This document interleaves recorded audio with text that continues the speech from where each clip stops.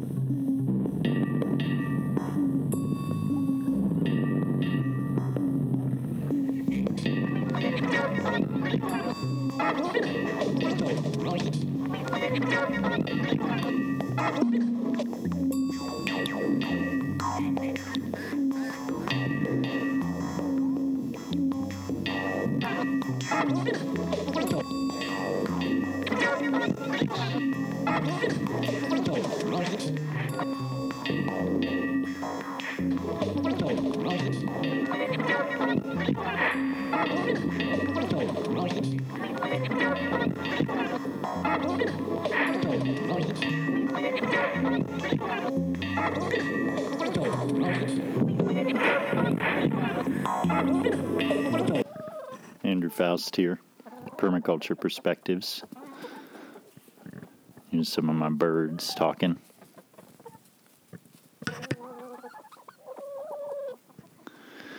Another day on planet Earth, rocketing around the sun. You know, I often think it's so amazing to realize we're on a planet in outer space right now. This planet is circling a sun that takes up 99.6% of the Earth's solar system is made up of the sun. And the Earth is traveling 67,000 miles per hour in outer space right now around the sun. It is spinning 1,000 miles per hour east at the equator. Our sun is traveling at over 237,000 kilometers an hour around the center of the Milky Way galaxy. This is a dynamic system. And as I walk around outside here in the Center for Bioregional Living, looking at a pawpaw tree we planted 2 years ago growing here next to a small stream that we created with an excavator at the edge of a wetland where there was no waterway before. And I look at these apple trees and blueberries and coppicing willows that we've been tending to, and I realize that this earth is a constantly changing, constantly morphing and adapting phenomenon that expands and contracts and radiates in manners that we can barely keep track of, so we should just jump on the magic carpet ride and enjoy the dance rather than trying to keep track of it. And this is why I really can't get on board with the carbon reductionists, the carbon climate change scaremongering that's going on, because the reality is carbon is something that these plants soak up every single day and use to grow more of themselves. And it is not, when we ingest it in a plant, ever hazardous to our health. Whereas, when a coal-burning power plant creates lead and mercury from burning the coal and releases that out of its smokestack and it collects in the soil. If I eat that plant that lived on that soil, I will have problems with my brain development, with my metabolism, and all of my offspring will be set back from that. And so this is why I say I am far more concerned about lead, mercury, radioactive waste than I ever could be about carbon. And where the carbon fear-mongering leads to, as a long-time water activist, it does not lead to corporate accountability, enforcing the Clean Water Act, enforcing the Clean Air Act. And do you know that if the Clean Air Act were actually enforced in the Northeastern Corridor, where there's 120 million people living, we would save 4,000 people a year? This is homicide at the hands of the corporate sector that they never have to do time or pay the tab on, much less pick up the cleanup of the toxic waste sites that they've left behind. 12,226, by the way, across the country. And this is why I am saying carbon is not the issue. Radioactive waste, lead, mercury, and all carcinogens, teratogens, mutagens, and endocrine disruptors, that's the issue.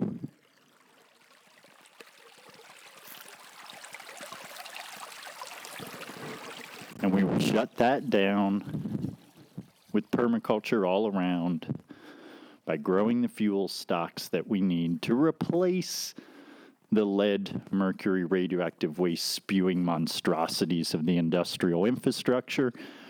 And they will, of course, do a superior job of drinking up any excess carbon. All the excess carbon, by the way, in order to help you be a little more literate in which carbon should we be concerned about, it's the carbon that comes from oil, coal, and all the reserves that were actually geologically stored within the earth, like natural gas. These are the sources of carbon, which is the least of the things that they admit that we should be concerned of. But if we are just myopically, reductionistly focused on this thing about carbon, then the reality is that, in fact, carbon that needs to be sequestered is carbon that comes from geologic reserves, not carbon that comes from plant materials that are growing at present on the Earth's surface.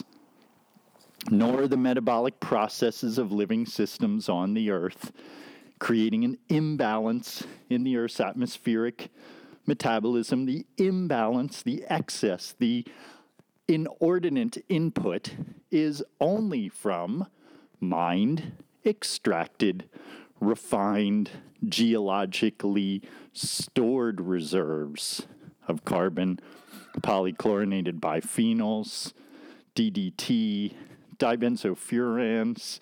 These are the things that really concern me. And still they say, if you live within a quarter mile of the Hudson River, how many people do you think that is? We're talking about millions of people.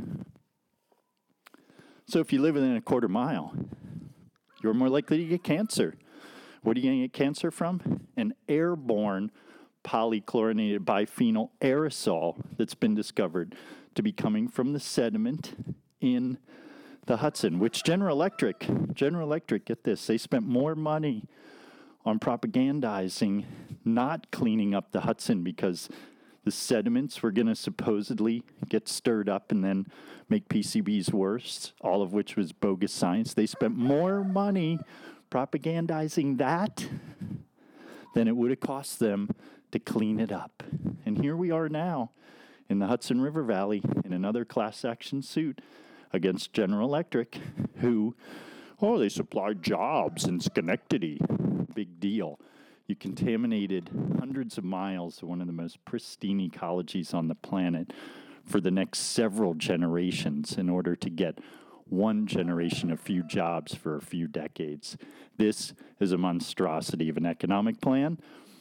and way more of a concern and an issue than carbon. Thanks for listening. I have more to share with you. So the reason why this whole climate change and carbon issue is something that I like to really have some more extensive conversations about is because it seems to be leading to something that I have a lot of concerns about.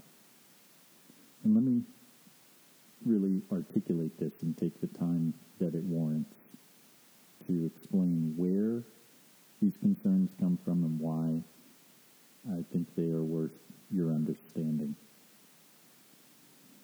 So really, one of the things that seems to be coming out of the climate change, carbon concern framework is a focus on technological devices and solutions.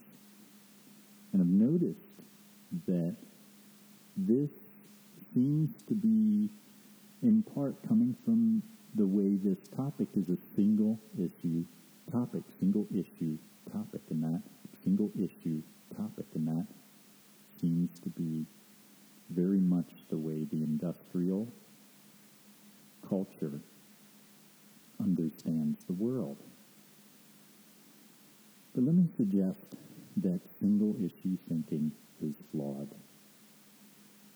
And ultimately, it shows the weakness of the climate rhetoric. And in fact, well, I would suggest to you many, many very well-intended people with high personal integrity have stuck their flag in the ground of climate change as a major topic that they're weighing in on. Still, however, it is my view on this that it's being used by the corporate sector as a green obfuscation agenda, a way to avoid public attention being put on topics that are far more volatile and expensive for them. By them, I mean General Electric, I mean Westinghouse, I mean Monsanto, I mean RJR Nabisco, I mean all the Fortune 500 corporations who often will have up to 20 lobbyists per legislature in our governmental body to manipulate it. Those entities own the media and manipulate the topics that public attention is swiveled to. And it's interesting that climate change and carbon issues have been allowed, even given often a headline news attention, which says to me that it fits conveniently into their agenda. And what you will find is not given attention, headline news or otherwise, is the fact that we've been in chronic, never once in this country, been in what in legal jargon we call compliance with even what many analysts would call very mediocre environmental laws. We've never once in this country managed to get up to speed with what the Clean Air Act in 1964, which then they watered it down in 1968, then they watered it down again in 1974, then they watered it down again in 1978, and we still haven't been able to make the air in this country clean enough so that it won't kill 4,000 people a year, as I mentioned earlier, in the Northeastern Corridor, according to the NIH. So what I'm suggesting is that climate change leads to this technology tendency in the solutions because it is a topic that is promulgated by the people who make money off of selling technologies. Ultimately, the issue is corporate accountability, no more toxification of the planet, enforcing that through the beginning methods of making the Clean Air Act and the Clean Water Act stick, and ultimately moving to a marketplace that does not allow carcinogens, mutagens, teratogens, and endocrine disruptors, as William McDonough articulates so clearly. think that we will find that the real answers to our conundrums lie in evolution, life on Earth, and partnering with it more deeply and intimately by how it is that our livelihoods are supported. Where do the materials come from? The energy sources, the raw feedstocks that we make into added value and beneficial materials for our communities. This is the nature of an economy, and surely we can transition our economy to be more carbon-based and less petrochemical-based. And a carbon-based economy is actually a beneficial direction to take the evolution of our stewardship of the earth. And recognizing that life is a earthbound, cellular, biological, geological, and solar phenomenon. And that really most of the diversity and complexity, which is what we want to bring back into existence on this planet by allowing ecosystems to become mature over many generations, this is the context in which speciation has occurred, primarily by symbiogenesis at a microbiological scale, whole genomes being integrated into our entire microorganism. Out of this thermodynamic drive to evolve ever more effective ways to reduce energy and the froth of oceanic origins arose our primate ancestors in the equatorial rainbelt of Africa, where there are 116 inches of rain a year, many, many insects, poisonous snakes, leopards, and where we, for more of our existence, have been prey than predator. And it is important to recognize that we come from the earth, we belong to the earth, and our real destiny lies in connecting with the web of life that brought us here. And by doing this, through growing more trees that we put under in perpetuity protection so that they can become old-growth forests again for future generations to inherit. And I've been suggesting that trees are superior to photovoltaic panels at a fundamental level of thinking about what are the new fuel stocks, feedstocks, and ways for our economy to shift from its dependence upon mined, extracted, and refined materials and begin to find a real, robust substitute that could step in. And we'll find that in temperate ecologies with a good rainfall and the proper geology and slope, that trees absolutely are going to be one of the primary foundations of the new economy. Far more so than photovoltaic panels. And let me just have a fun little reductionist romp here comparing the two for you.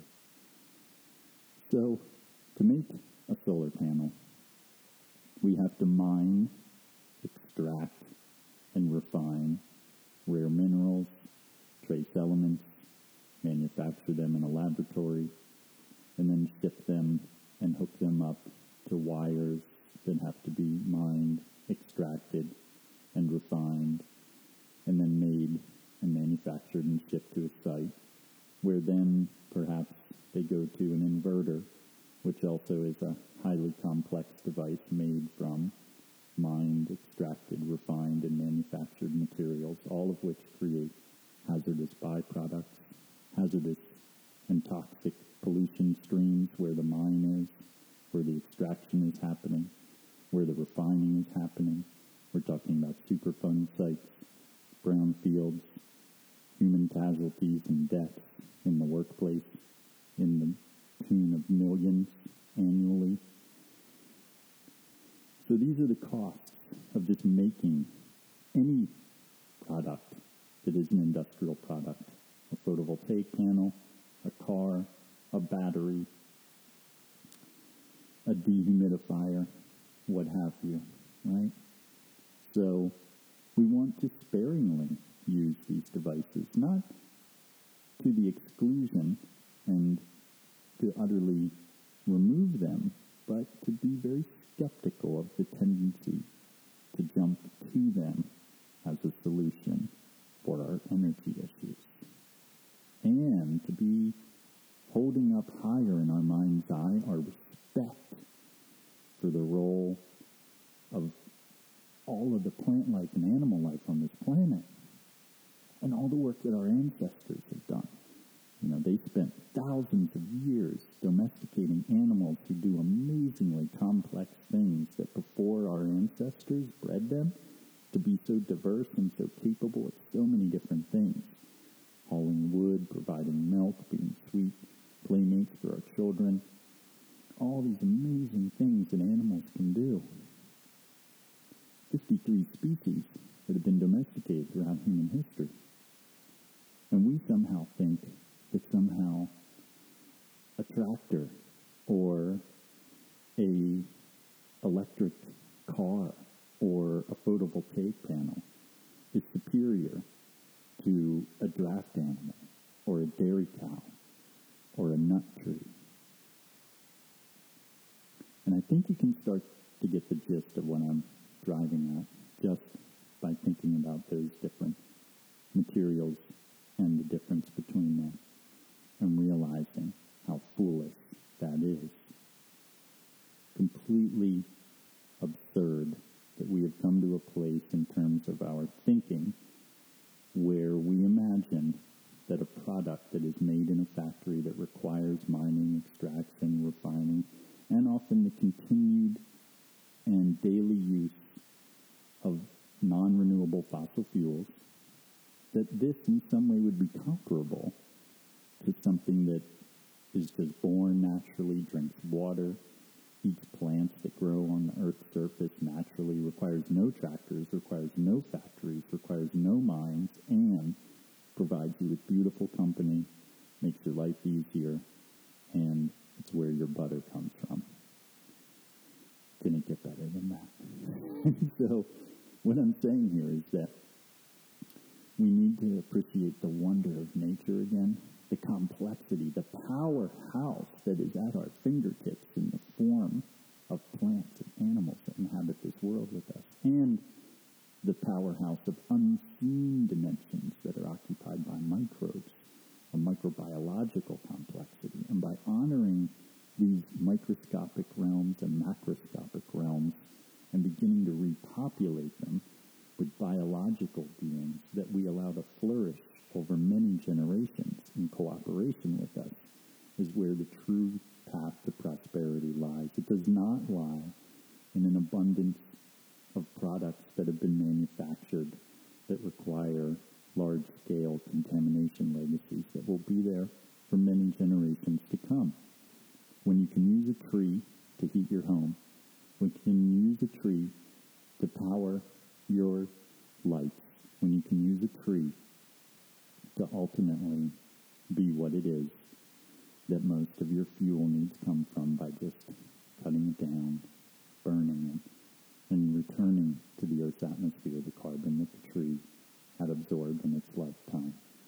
You are talking about an inherently, by many manifold layers, more ecologically restorative way to live than if you take a mined, extracted, refined photovoltaic panel, mount it on your roof, grid tie it, and put in baseboard electric heat, and imagine that what you're doing is in some way ecological because you're not burning anything.